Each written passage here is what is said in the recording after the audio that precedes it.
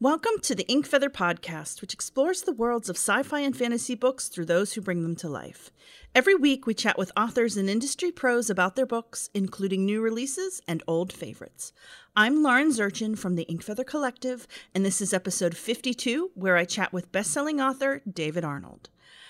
David Arnold is probably best known for his debut book, which was Mosquitoland. He has a few others in between that also hit list. But this new book that was out on February 9th is called The Electric Kingdom, and it is unlike any book I have ever read. I had the pleasure of meeting David a few years ago when he was actually touring around for Mosquitoland, and he was at an event that I was photographing, and we talk a little bit about that in the episode. And he was just such a delightful and interesting person to talk to.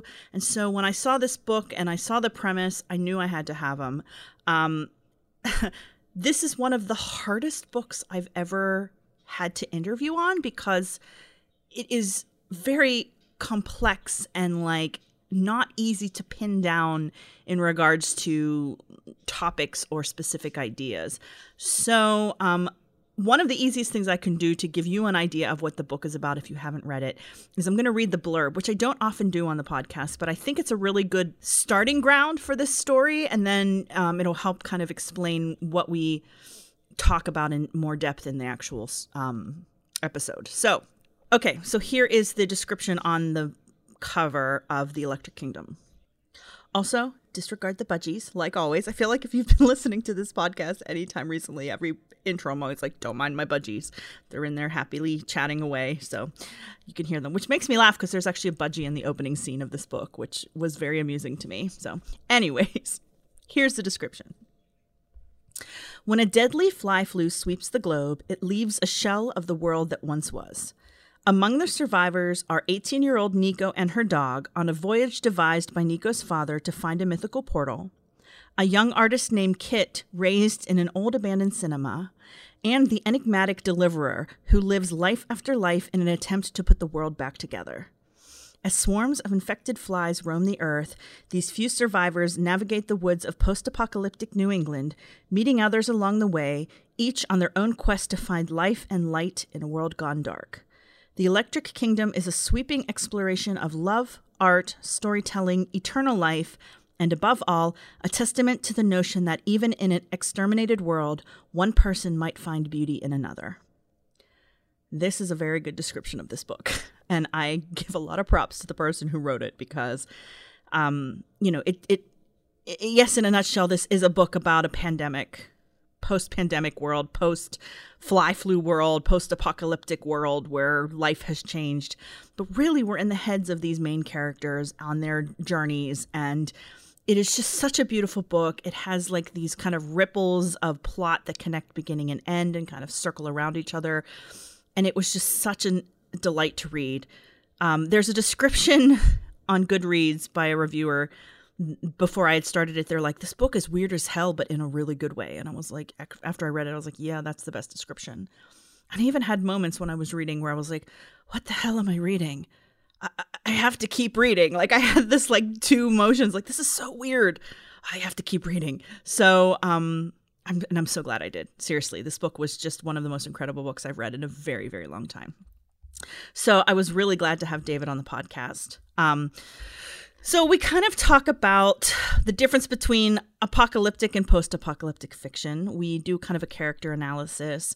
We kind of delve into, definition of, is this a dark book and what that means? And David kind of gives some really personal backstory on the creation of this tale and what it means to him. We talk about creativity and how we create. We talk about how, there was balancing between the darkness in the book and the happiness of the book.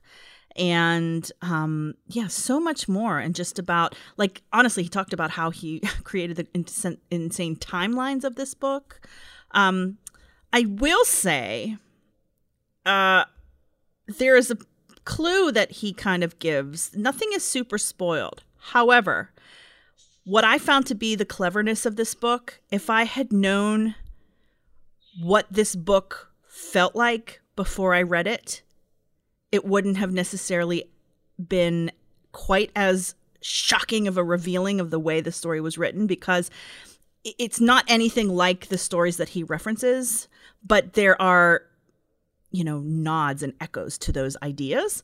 And so if you want absolutely no clues of any sort, then maybe read the book first and come back to this episode. But like I said, we don't talk major spoiler stuff.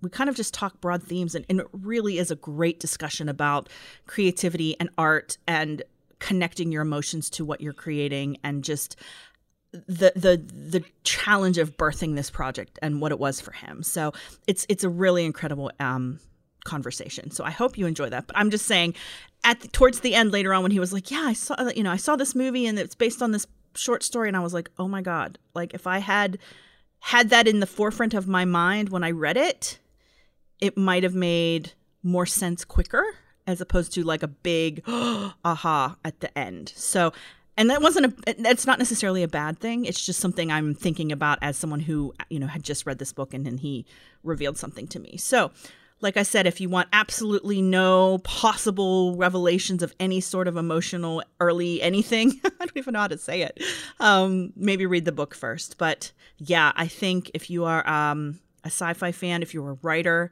if you are a fan of David's, like, this is a great chat. He really, you know, we went to some really great places in this conversation. So yeah, I really hope you enjoyed this episode. I just want to remind you real quick before we jump into the episode that I have a couple fun products for sale. I have an adult coloring book in the Ink Feather Collective shop. I commissioned 20 artists from around the world to illustrate my fantasy photography. Almost all of those artists I found through book subscription boxes. So if you are a fan of book subscription boxes and the art that they commission to put on mugs and on, you know, blankets and pillows and all those other things, most, if not all of those artists are in my coloring book, which is a really fun project to put together. So you should check that out. We also have it in postcards as well.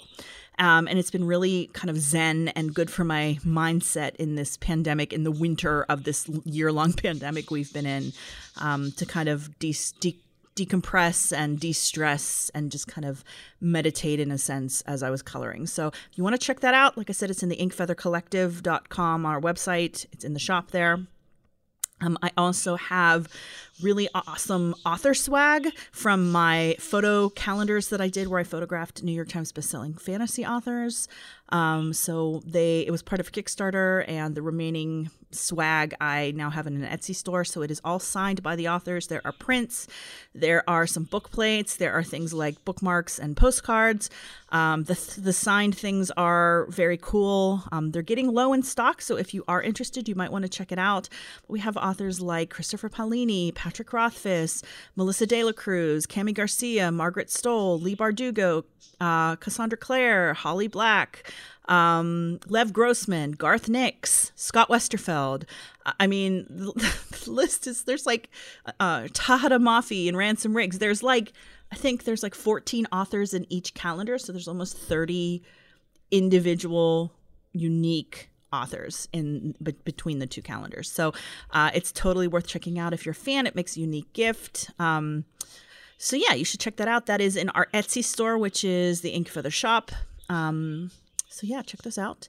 And I'm really excited. I'm going to be bringing some really fun new products in the near future. I'm working on a line of journals, which I'm going to do probably some bullet journals, line journals, and blank journals with taking my photography and turning it into kind of this, you know, fantastical covers with really fun quotes and, you know, pretty textures and things like that. And, you know, just giving people a little extra stationery that we all probably don't need, but I don't know, stationery brings me a lot of joy, and having a line of journals is something I've wanted to do for quite a few years now. So I'm really excited to be working on that project now. So stay tuned for that. I'm sure I'll mention it. But for now, you can check out, like I said, the coloring book is in the Ink Feather Collective website shop, and the author swag is in the Etsy store, which is the Ink Feather shop. Okay, I think that's everything for the updates today. So now let's jump into the interview with David. I hope you enjoy.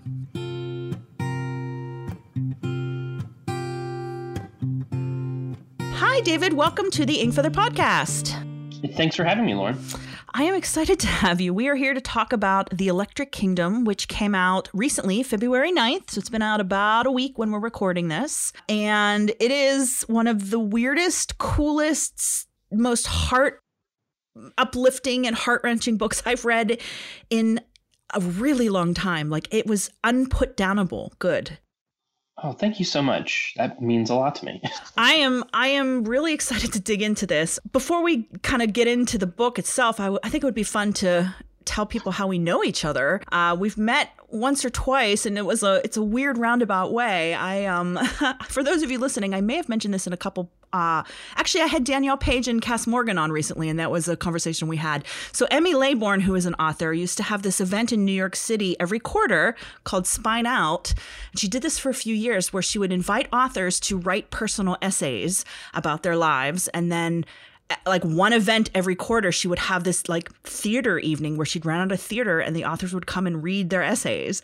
And you were one of those authors. I was the one who photographed those events for Emmy. And so I got to meet all these cool people, and that's where we met. Yeah, that was a really special event for me for a lot of reasons. Yeah, one of which, I mean, it was my first novel had just come out, Mosquitoland, and it was like in the first kind of round of traveling for a book. So I was kind of already, everything just felt like a whirlwind and kind of surreal. And then I remember Emmy emailing and saying, here's the lineup. And it was like all these amazing authors. And I was like, oh my gosh, I was just like really, it was an honor to be there. And then I wrote this thing about my grandfather who had recently passed away. And then I got up and in front of everyone and bawled. And I was like, they're never going to have me back. But it was a special night. When you were, like you said, between like Scott Westerfeld and David Levithan, so you were like nervous because it's like these guys and you're like, hi, I'm just this new author guy. Towering literary heroes, and here I was. But no, and everyone, of course, was just so nice. And David and I have actually since gone on to become quite close, and that was a special night. So it was fun meeting you there, and kind of full circle now. With my fourth book. I'm really glad I could have you on because this is a sci-fi fantasy podcast. So even though, I was like, oh, Mosquitoland was great. It's just, this book was so perfectly suited for our audience. I was like, okay, I need to get you on. So, oh, thanks. Before we dig into this, I want to say for the listeners, David and I have already talked about this. This is probably one of the hardest books I've ever had to try to figure out how to take notes on, in the sense of like, how are we going to talk about this book? Because it is such a good story, and it has a like a linear storyline, but it's so much more about like heart and just like internal thoughts. And I was just like, I don't even know how to ask questions. So it will be an interesting conversation. We're going to probably meander a bit more than I usually do. I usually have some kind of guided questions to get us back on track, but I don't know. We'll see where this conversation goes, because this book was just unlike anything, like seriously, I've read in a really long time. And then I said to David before we started too, there was a reviewer who I saw the first line of their review on Goodreads before I started, and it said, this book is weird as hell in a really good way. And I was like, that really is the best description of it. Like, I don't even know how to. So I just wanted to have that as a caveat, because I'm like, this book was, I don't even know. So, but okay, having said all that, and I think the blurb describes it really well too, but like, how would you do the elevator pitch for this story when someone's like, tell us about your newest book? Yeah, it's a little bit of a longer elevator pitch. That's okay. I think that's one of the benefits of everything being virtual is there's a lot of talking and a lot of sitting in one place, and there's a lot less. Look, I miss being in the same room as booksellers and librarians and other authors and my friends just as much as anyone. But so the format has sort of dictated that we talk about our books in a different way, or at least in my experience, that's been true. Interesting. So I don't have like a very quick way of talking. I think, like you said, the jacket copy is probably as quick as it could get. But so I'll do my best. You basically have sort of 3 or 4, if you count the prologue, separate stories happening for the first half of the novel. And those things over the course of the book kind of come together toward the second half, and then even more so toward the very end. But the primary point of view is 18-year-old girl named Nico and her dog Harry, and we sort of open on them walking through the woods of New Hampshire. And sort of over the course of the first few chapters, we discover that her mother has recently passed away. Her father is sick and is likely headed in the same direction, and has sort of sent her on this very bizarre potentially foolhardy journey to Manchester to find what may or may not turn out to be a mythical portal. The book is set about roughly 20 years after an apocalypse, which I would love to talk about. The difference Yes. between apocalyptic and post-apocalyptic literature, but I don't want to digress too far at the very beginning here.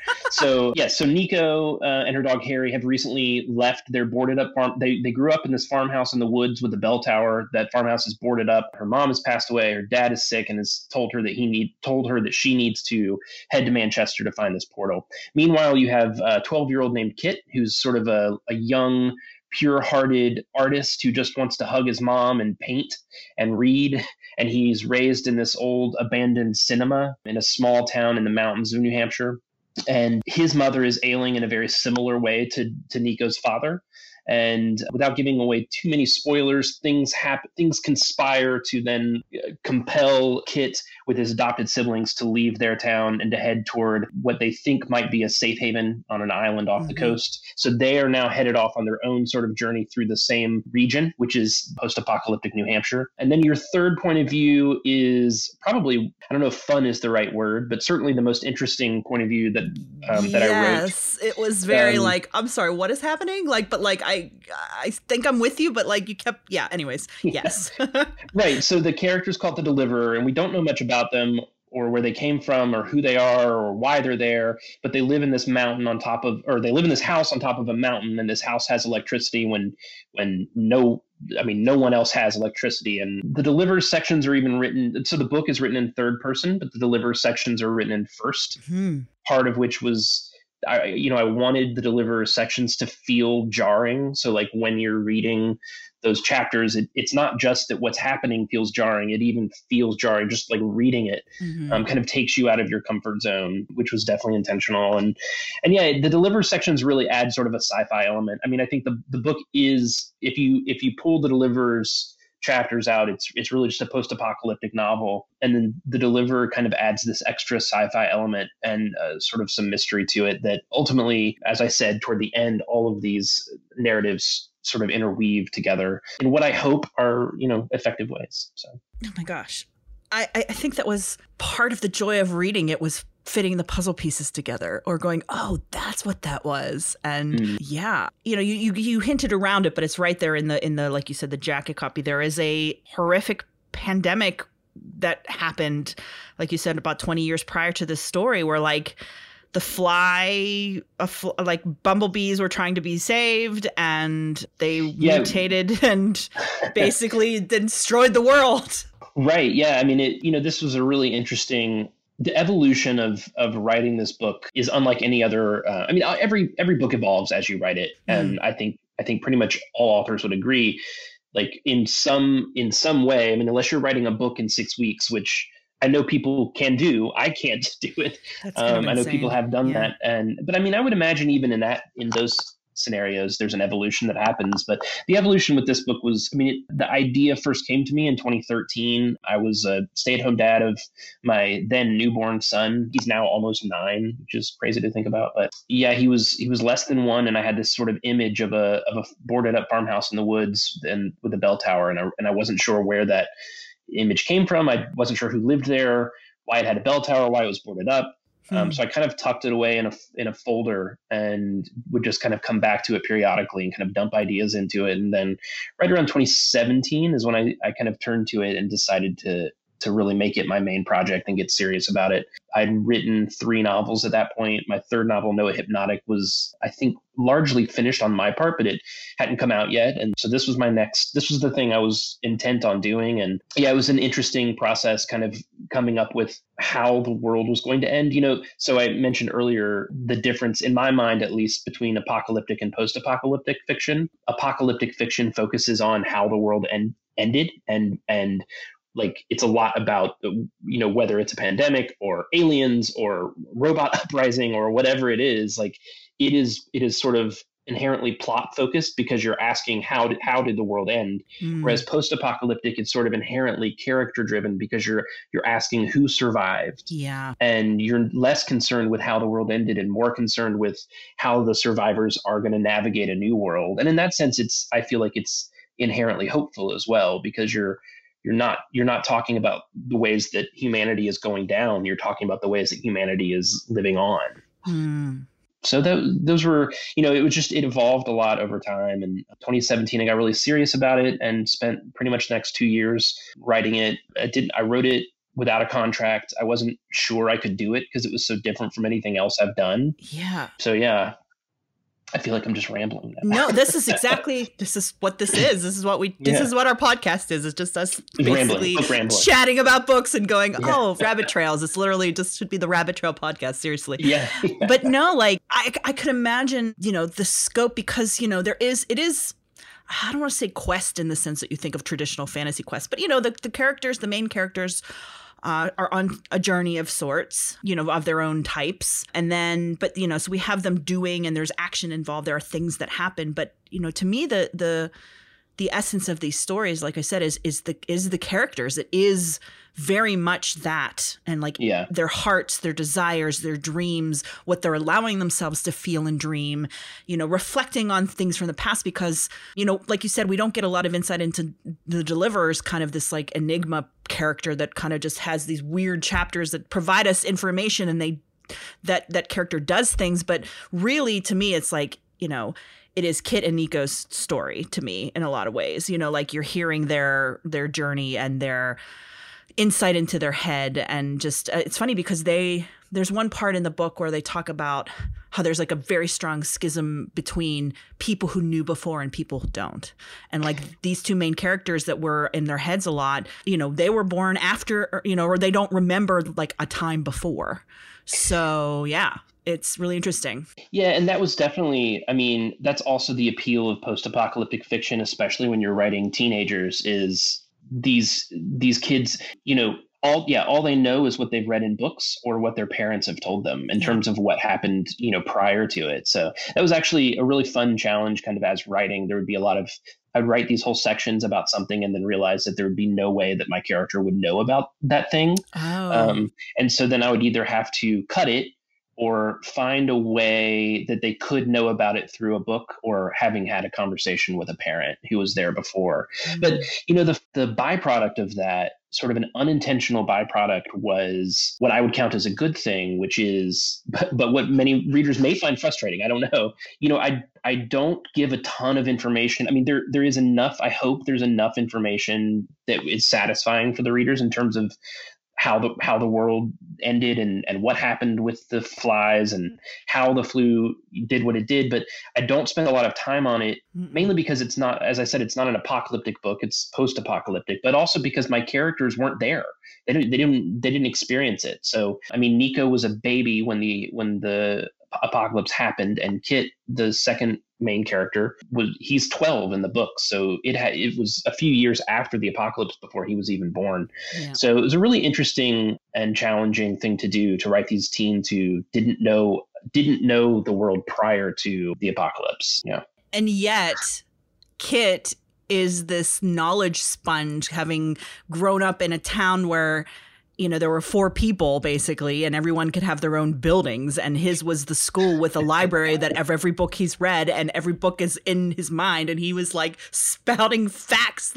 Like everyone was like, how do you know this stuff? Like, so for someone who doesn't live, he knew more than the older kids. You know what I mean? Like, right. It was the things that he there were a lot of things that the older kids knew that he didn't because he hadn't experienced it, but then a ton of things that he knew that they didn't because they were in a book that he'd read. And his character was super fun to write. And even being raised in an old abandoned cinema, I was able to, you want to talk about sort of wish fulfillment. I live here in Lexington, Kentucky, and thankfully, long before COVID and quarantine and all that, I was able to they gave me a behind the scenes tour of one of my favorite places on earth. It's the Kentucky Theater here in downtown Lexington. Oh, cool. It's just this really old twin cinema, tons of history. Like you walk in and you just feel the history of this old theater, and it's just such a wonderful place.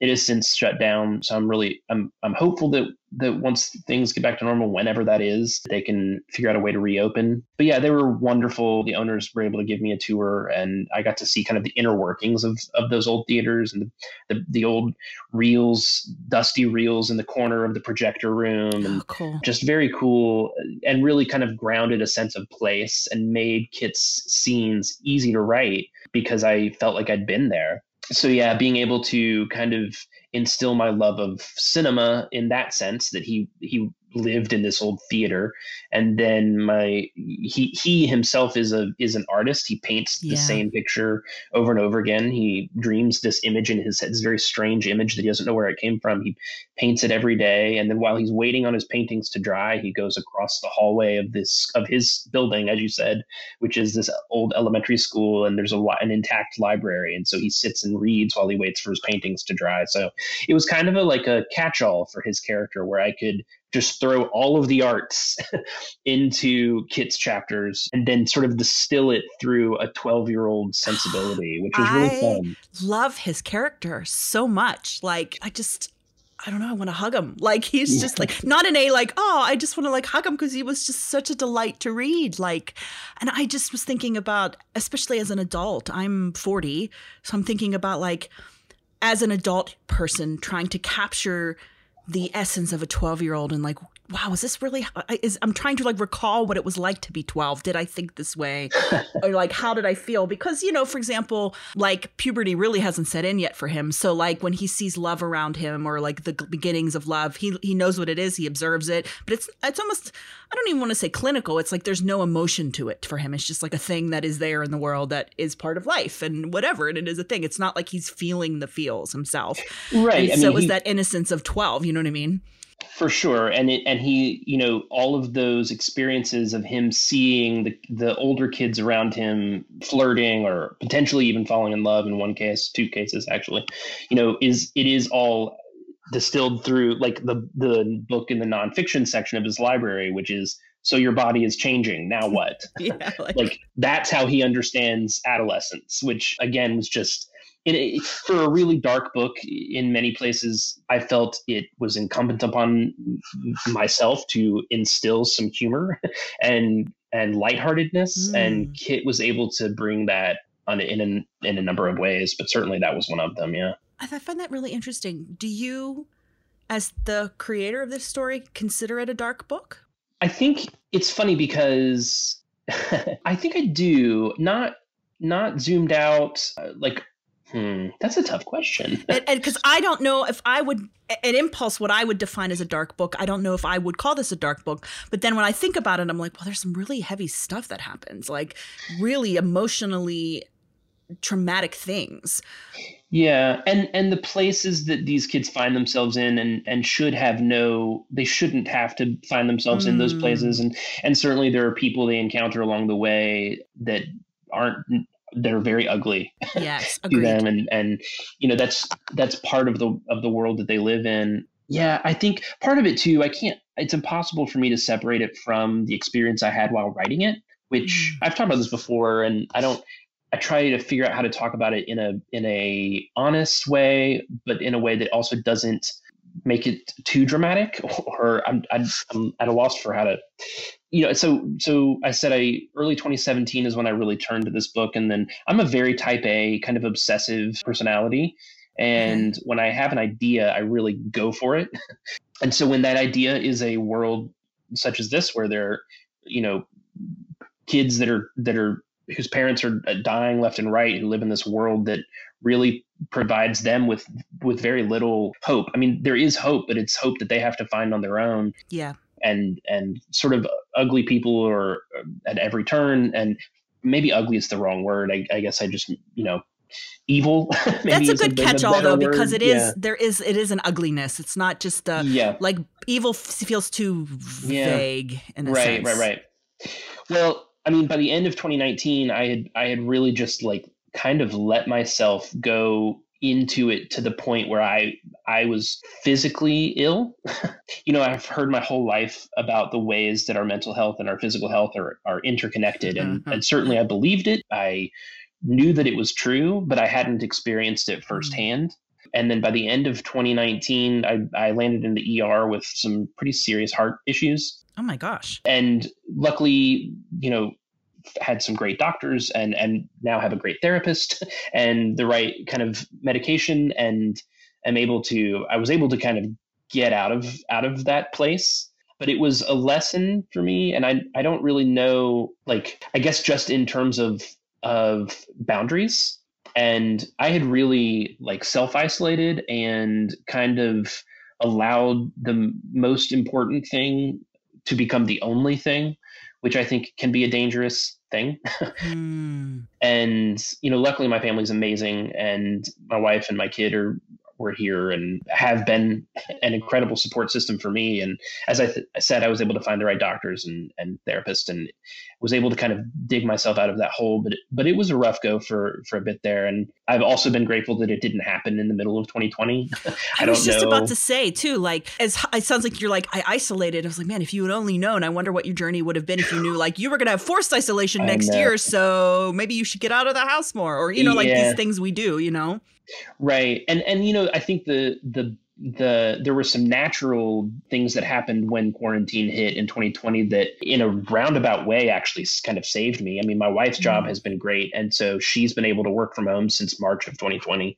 My kid has done really well in virtual school. So I'm not, you know, whereas 2017, 2018, 2019, you know, I write for a living and was home all day by myself, just sort of diving into this book, flailing many days, but also just like, as I said, type A kind of obsessive, and just like really going there alone. And, you know, I had evenings with my family, but spent most of the day by myself. And thought I was fine until it occurred to me very quickly that I wasn't. And so I would say certainly this is not a silver linings 2020 conversation, but because my wife and kid have been at home with me every day, I haven't, I mean, it's funny. I would say I've been less isolated in 2020 than I have any other year, because of other years, it was me at home by myself all day. And so this has been certainly not ideal. And 2020 has been awful. I mean, it's terrible, but we've been very lucky. And in some ways I've found that it has personally been not a horrible experience just to be home with them through the day. So that's really interesting that like the creation of this story affected you that much.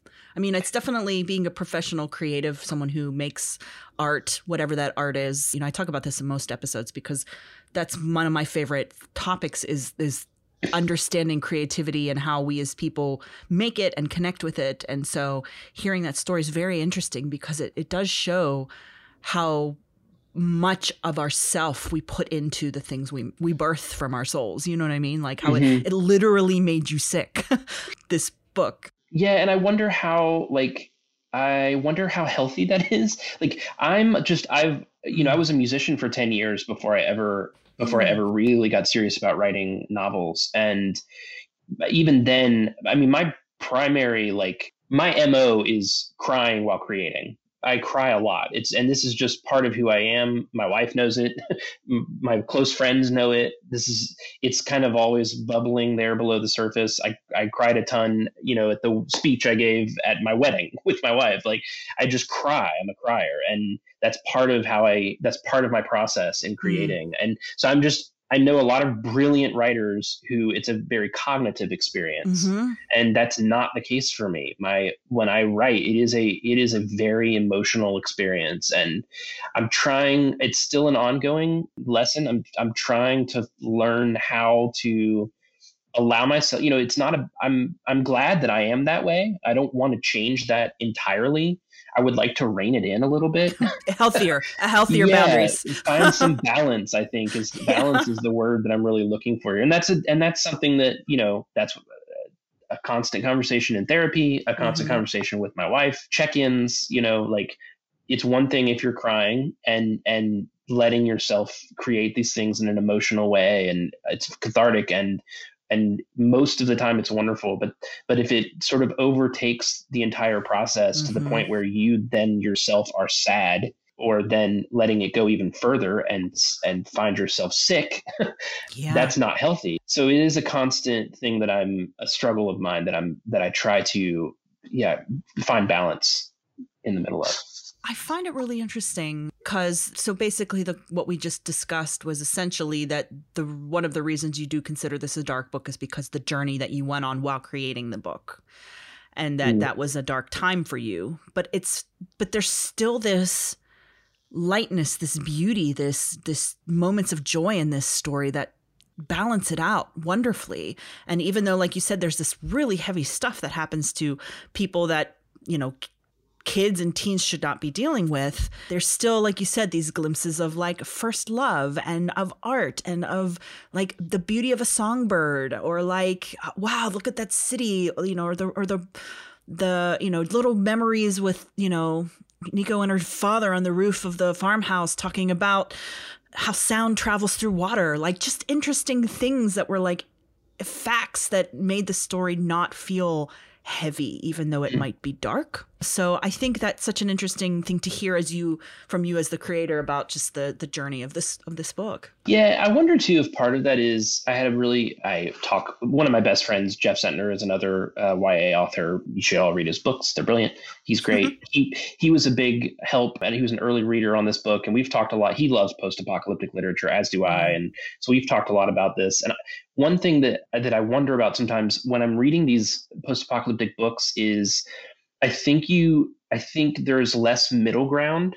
It's like when you're dealing in a post-apocalyptic world, everything is like more terrible or more beautiful. Literally life or death. Like, yeah, the stakes are naturally raised. Yes. And so when things are as awful as they are, when there is something beautiful, it becomes this just, you know, clouds parting, angels singing kind of beauty, because it's there in the middle of this kind of awfulness. Mm-hmm. So that's a really interesting thing that I have found to be true just as a general rule in post-apocalyptic fiction, and maybe part of the reason why I love it so much. It's interesting too. Like I kind of got burnt out on it from a while, because there was a time where it was like all the rage in a lot of young adult. And I read those books and I enjoyed those books, but there was a grittiness or a heaviness to them that I needed a break from. And I didn't necessarily feel that in this book as much. And I don't know if it's because, like I said, the way we're in the characters' heads, and for a lot of the book they're on their own, or even if they're with others, we're still in their head while they're pondering things. And so I guess it was more connection with the human as opposed to the external, which made it interesting to read. Yeah, and I think I appreciate that, first of all. And I do think that might be also a natural byproduct of Kit's character. I mean, he is just so pure and so good that it's, you know, I think when I think about the sections that do tend to get dark and awful, it's rarely his sections. Yeah, right. Because he's just such a he has this good spirit about him that, yeah. Yeah, even I would say the most traumatic scene that I can think of with him isn't written in a traumatic way, you know, because we're in his head and he's experiencing this traumatic thing. And it's like, you know, externally you're going, oh my God, this is what's happening right now. He's experiencing this thing. And then he's just like thinking totally, it was like, what an interesting way to write him. Yeah, he was just, yeah, maybe a breath of fresh air. Yeah, I'm just thinking with Nico too. Like, I know she had more reason to be shy and hesitant and wary, and she definitely encountered some dark things. But I don't know, maybe just because it's this, you know, not wanting to hope because she's on this journey that her father sent her on, and you know, this, what if this is a fool's errand, but what if it's not? And like that, the possibilities of what could be, you know, what she encounters. Yeah, for sure. Yeah, for sure. When you were plotting this book out, one of the things about this story that is unlike something I've read in a long time is there's a lot of, and you referenced like tree rings, but it almost reminds me of ripples. Like there's a lot of like things like pings here, pings there, little things that tie in. The plotting of this book must have been crazy. Completely.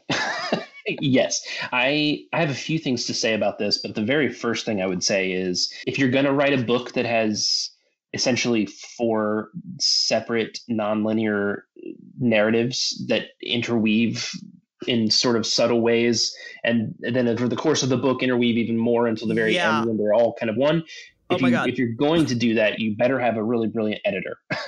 And luckily for me, I do. And her name is Dana Ledig at Viking. And it was many, many hours on the phone with her trying to figure out how to make it work.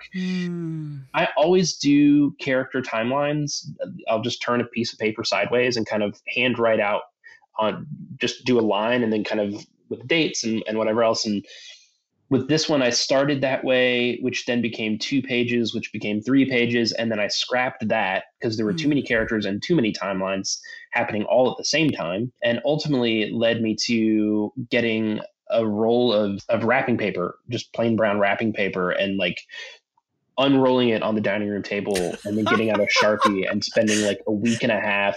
I'm not God. Exaggerating. Like bigger paper. I need bigger paper. Giant I need more paper. Tiny handwriting, 4 timelines, kind of trying to make it all kind of connect. Oh my gosh. So then, and yes, and Dana, my editor, was an integral part of that process. And then it became, it's like once you do connect all of those threads, it doesn't read in a natural way. It reads kind of forced. And so then what you have to do is you kind of like connect those threads. But then when you're going back in the revision process, figure out which of those threads don't need connecting. Like you kind of have, it's a fine line of making sure you've got everything put together in a way that it makes sense and works. And then going through and saying, okay, we don't actually need these for the story. And maybe that thread doesn't need connecting in order for it to be a satisfying experience. And I would much rather the read be a satisfying one that still leaves questions than an unsatisfying one that connects all the threads. What really comes to mind for me, and actually a big turning point in the process of this book really was in 2015, I walked into a movie theater to see what I thought was an Alien movie, which was the movie Arrival. And when I walked out of the movie theater, God. I was a completely different person. I mean, it loosely is an Alien movie, but it is not like it's that is really not what it's about. Right? Yeah, I mean, aliens are so good in it, but it's not an Alien movie. And that to me, when I left that movie theater, really, I'd spent most of my like adult life thinking and saying that I wasn't a big fan of sci-fi.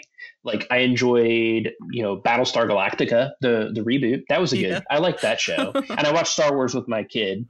Yeah, you definitely had some nerd nods in here too, which was great. You had E.T. in here as well, like in the book, which was fun. But yeah, Arrival really like was the turning point for me. And then of course, like when I left the theater, just feeling hungry for more of those kinds of stories. And that of course led to the source material of Ted Chiang, which then opened up an entirely new world for me. So I do feel like, the thing I love the most about Ted Chiang's stories is that you, as you're reading them, well, first of all, I can't recommend his books highly enough. I have not read his books. No, I'm like, I did not even know that this was a thing until actually you have one of the characters loving those stories. I was like, I have to make a note of this. I wrote my love of Ted Chiang into.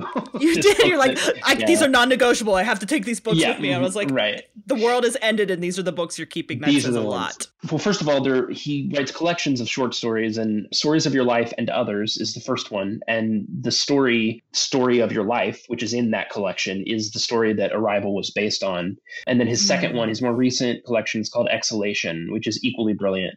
And the thing that he does that I love is when you're reading his stories, again, the threads aren't all connecting. You're not necessarily understanding everything that's happening, but you have so much trust as you're reading it that Ted Chiang knows what's going on that you're kind of able to let go and just experience the story. Along with, And so that was kind of, I by no means am comparing myself or would ever compare myself to Ted Chiang, but that was sort of a North Star for me, was saying, I'm okay if someone comes away from this book saying, I'm not entirely sure what just happened. My goal really is to have them believe that I know what's happening. And in that way, they're then able to just kind of let go and enjoy the experience. I actually think Arrival's a really good nod. Like when you said that, I was like, oh my God, I could see it. I could see the love, the reflections of that idea, or those kind of, like you said, the way the story is circular in that sense. You know what I mean? Like it's obviously not the same stories by any means, but I just got a little bit of like goosebumpiness. I got goosebumps a few times reading this story. There's a few times where I'm like, holy crap, it's all connected, but you don't know what's connected or how, or is it really? And then the more we read, I'm like, oh my gosh. Yeah. And it's interesting because for those of you listening, I told him I'm at like 90%. I'm doing the audiobook. It's a 10-hour and change audiobook. And I'm at 53 minutes left. So I am very close to the end. And I know, and I actually knew this before I even started, that I'm like, I think there's still a few threads that need tied here because there's still a couple questions I have that like things that you reflected on a few different times. Mm-hmm. But I'm like, but what does this mean? Are we going to get answers? And you even said like, there's a couple things that still happen. I won't tell you about them. And I'm like, oh my gosh, like just how much you interwove and how you plotted things out. I mean, I love that you took that experience because you're right. Arrival makes you feel something. And as they reveal those things to you, you go, oh my gosh, this story. And then like you said, as you're reading that and having a similar experience with that reading, I could see how you would want to lean into that and, you know, like you said, kind of stay in that idea. Yeah, and it's so, how rare is it that you experience a book or a movie or a song or a painting that it's not just that you enjoyed it or you said, oh wow, that was really great, but it's that when you finish that experience, you feel like I'm different because of that. I'm a different person. And, you know, I have to credit Eric Heiser, who adapted the screenplay for Arrival, because what's really interesting is that I feel like there might, when I off the top of my head, I'd be hard pressed to think of a movie where the adaptation was more different than the story.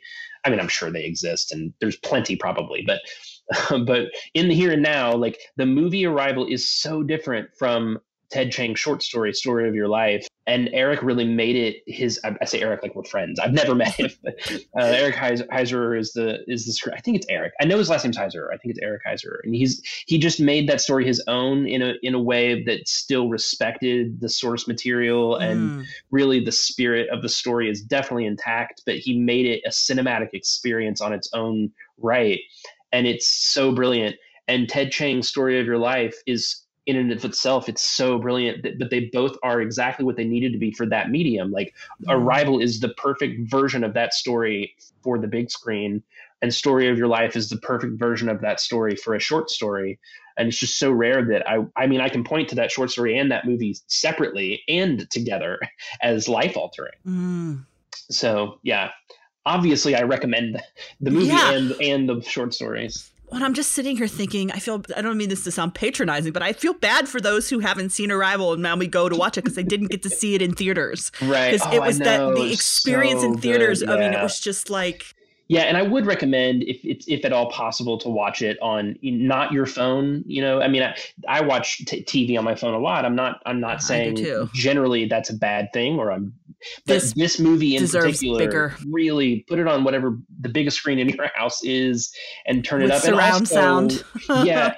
Well, and so the score by the late great Johan Johansson is the score that I wrote this book to. I mean, the atmospheric kind of, I don't know how you really even define his style, but yeah, I mean, the score is perfect. The writing is perfect. The acting is perfect. It's a perfect movie, and it's a perfect short story.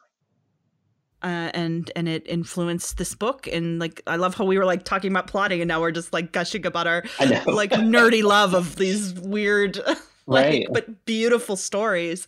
But I mean, I can see, you know, this is again what I love about creativity is like that the whole, you know, there's that nothing is new and everything is recycled ideas, but that's our job as creatives, is to find the new nugget and the new kernel to make it our own, to make it feel good or take the influence or the inspiration or just maybe that feeling you get from something and putting it into your work. You know what I mean? Yeah, I'm a really big believer that story input equals story output. And I think The Electric Kingdom is a distillation of 5 years worth of stories, whether it's books, movies, paintings, songs, kind of that I've processed through the years. And now this is my sort of own, here's what I'm producing from that.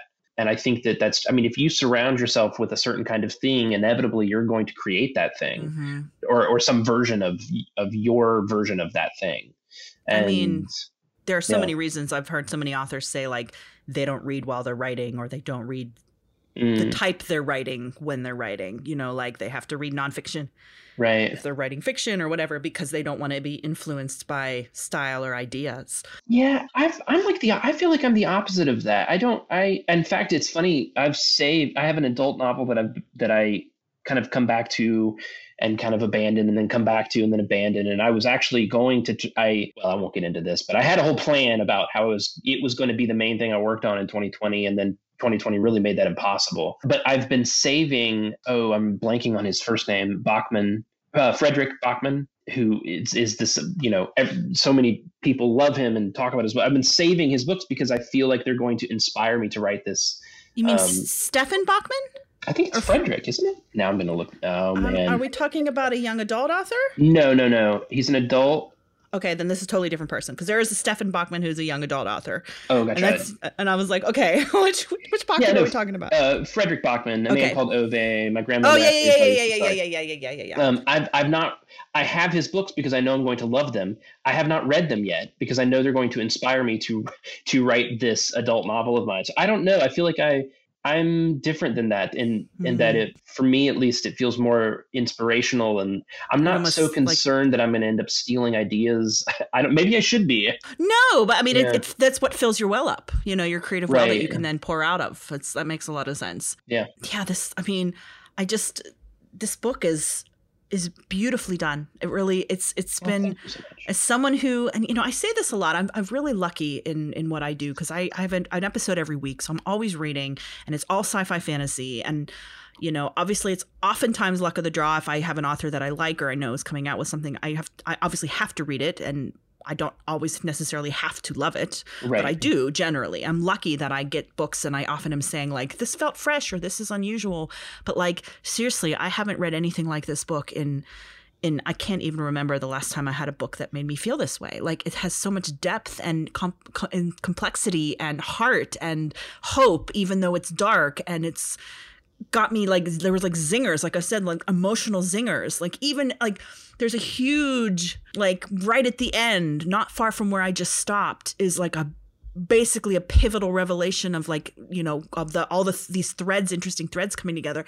I was like, I like had lost my breath. Oh. It was so well done. I was just like, oh my gosh, what the heck? Like, it's so good. So I can just imagine, like you said, the levels of plotting and having to hash it out. And I'm just so grateful for you and your editor, because it really has made it such a delightful reading experience.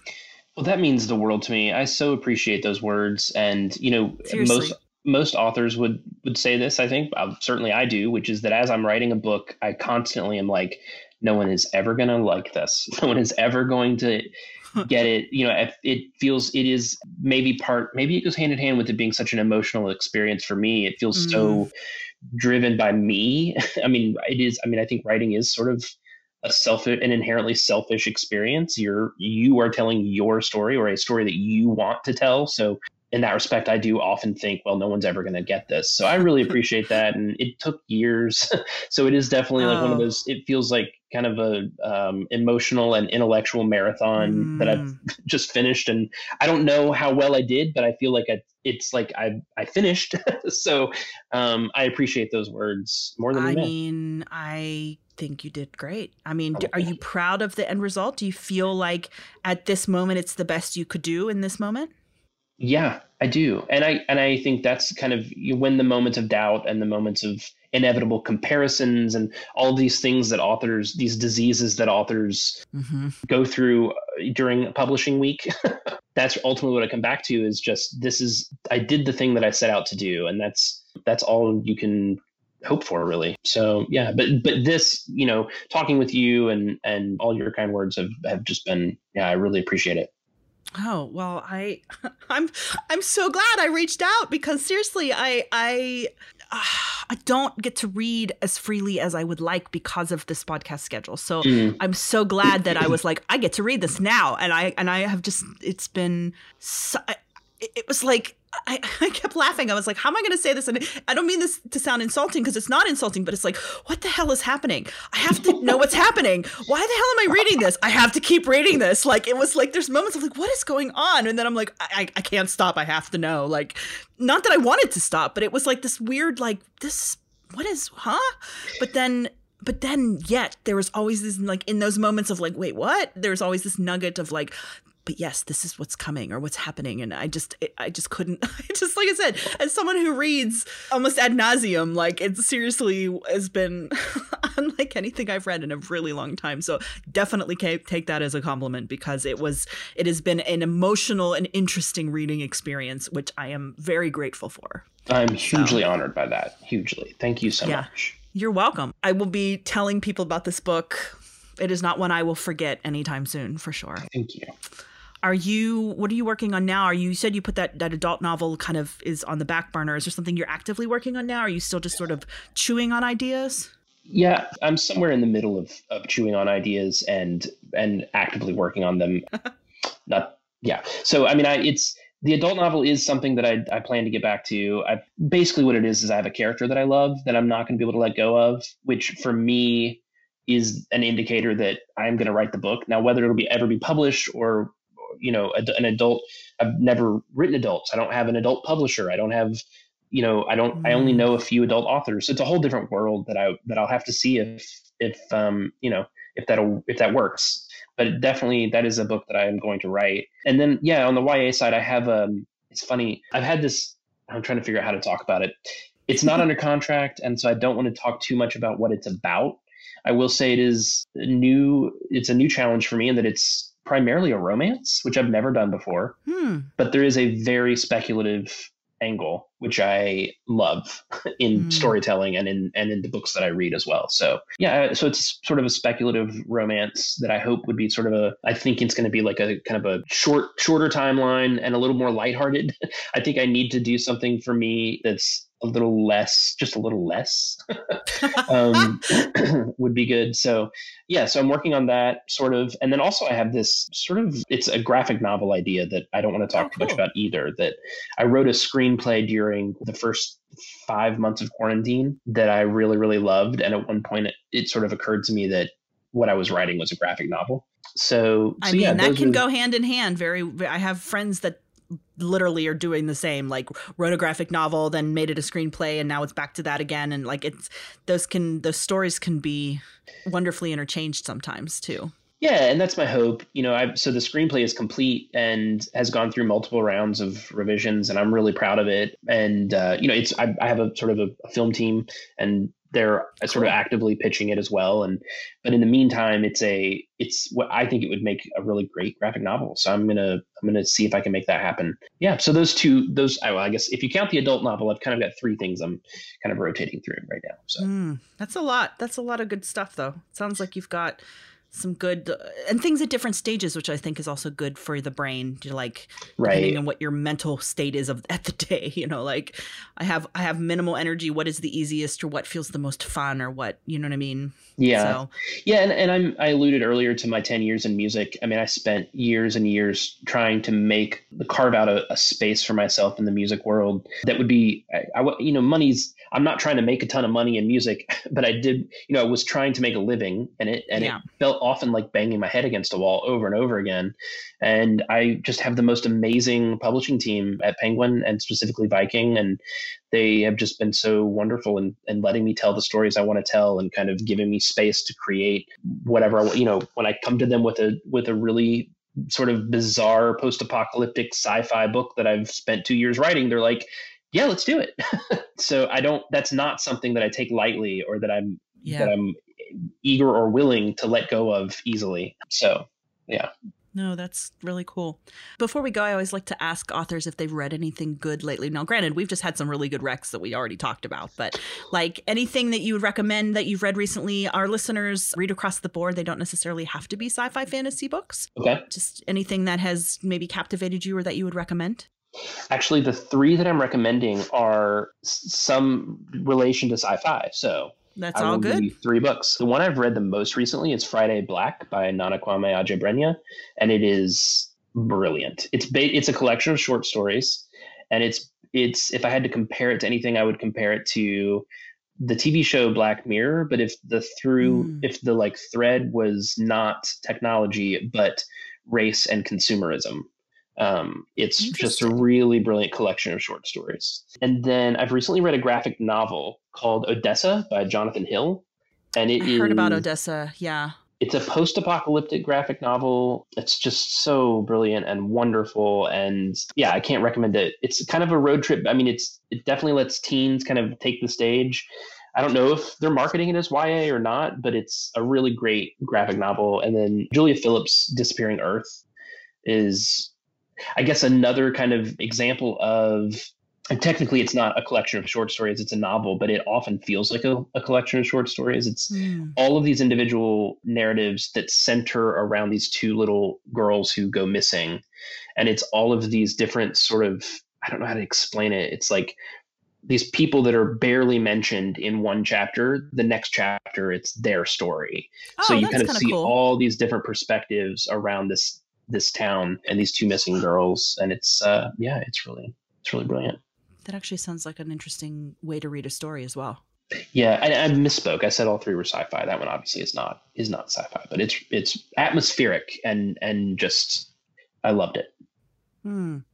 Those all sound really good. I think we've got some really great recs here from you. It's interesting too because, and I have found myself being more receptive to short stories. I always resisted them for a very long time, and I don't know if it's because I as a fantasy lover traditionally love series or what, but I found even for a long time I didn't like standalones, or I would avoid them because I'm no, I need them. But then I was oh, it's so satisfying. It's one and done. I get the whole story and I feel good. And then again with short stories, you get this glimpse, and there's these little moments of satisfying. Especially because it's oh, I don't have time to read this whole book, but I can get this fix with the wonderful story that's just little tidbit story. So I think that there's something wonderful to be said about short stories that I think more people should be reading them for sure.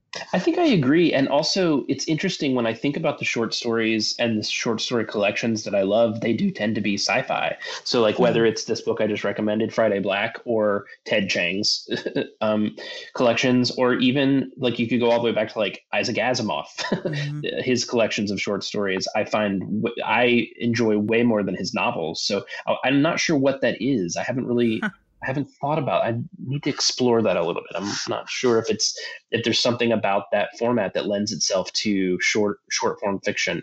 I don't know either, but I definitely get what you're saying, and I agree. And I think that that's like I said, I know a lot of people who feel how I used to. So it's very much good to hear people being short stories, it's okay. You won't regret it. You won't necessarily want more. I mean, you might, but it's not you're going to be this is the worst or whatever. Right. So David, this was delightful.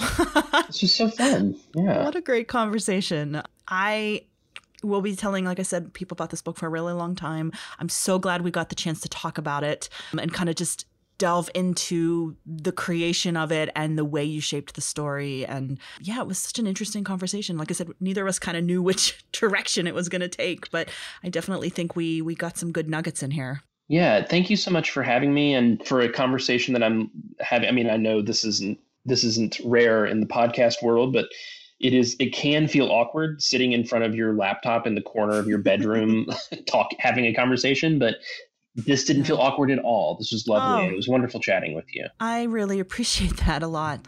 That actually means a lot to me. Thank you. All right, guys, thanks for listening to this episode. We will be back next week with a new episode. Don't forget you can support us on Patreon at Inkfeather Books. But for now, this is Lauren and David signing out. Bye. Thank you.